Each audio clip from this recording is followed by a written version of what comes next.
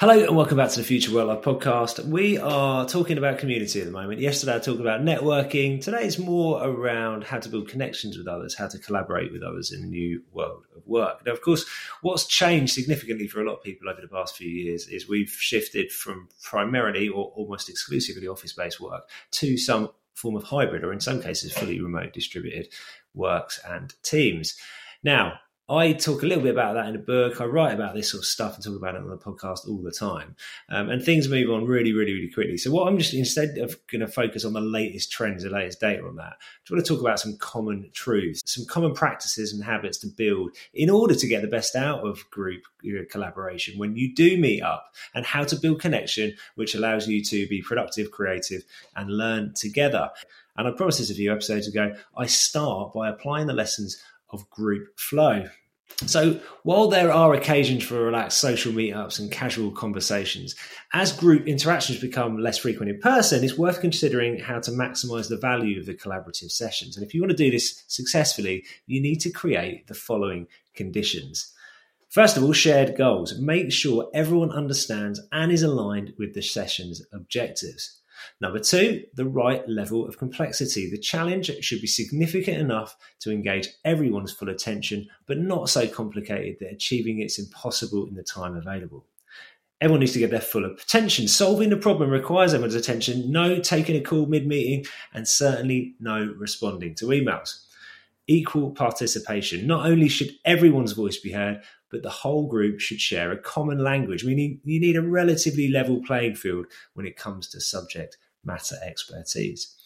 Open communication and close listening. Okay, you need to listen carefully to what everyone's saying. Sound obvious? Well, yeah, but collaboration is an opportunity to create new perspectives. It's not designed to reinforce opinions.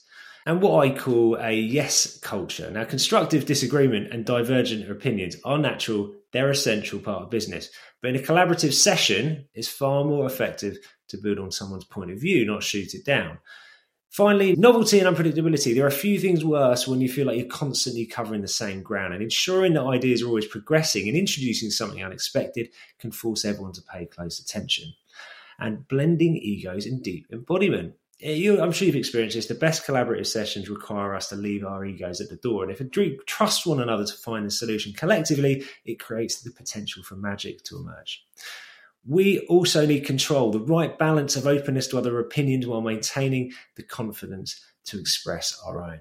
So they are the group flow triggers that I promised to share with you in a previous episode. And like our experience of individual flow, the more we dial up each of those triggers, the deeper into flow we'll grow as a group. And as a reminder, flow increases productivity by 500%, amplifies creativity by between 400 and 700%, and improves learning rates by 490%.